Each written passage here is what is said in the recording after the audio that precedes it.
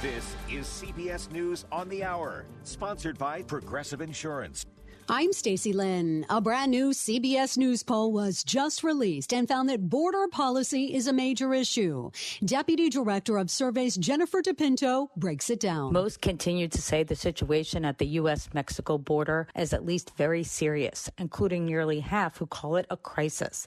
72% of voters think former President Trump's policies would reduce the number of migrants crossing the border, compared to just 22% who think Mr. Biden's policies would do that. More think his policies would increase that number.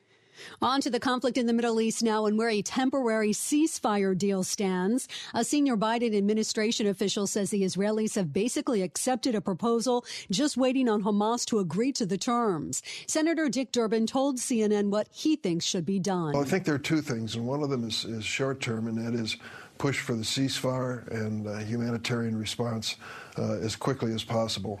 Members of Congress, at least the Democrats in the Senate, have been calling for that right and left. And secondly, we have to have a plan for ending this conflict.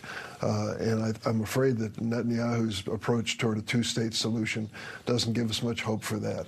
If you like snow, and a lot of it, out west is where you need to be. Ashley Sharp of CBS News Sacramento is in Lake Tahoe. Crews race to keep up in South Lake Tahoe, digging out what's now days deep. Drivers who braved the blizzard-like conditions, warning others don't do the same. It was just the whiteout conditions. There were times where my husband couldn't see and we had to stop. Others in town for the weekend switching plans. We're thinking about just changing our flights. From a monster snowstorm to a monster wildfire still raging in the Texas Panhandle. National Weather Service meteorologist Brian Hurley. Strong winds continue through Sunday across that region in low relative humidity.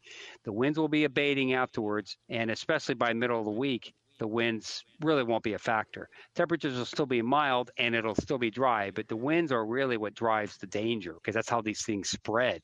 There is a problem with one of Trader Joe's most popular products. They're recalling over 61,000 pounds of steamed chicken soup dumplings. They come in 6-ounce boxes in little plastic trays. They could be contaminated with other plastic pieces. If you have any in your freezer, they say you should not eat them and either throw them away or you can take them back to the Trader Joe's where you bought them. This is CBS News.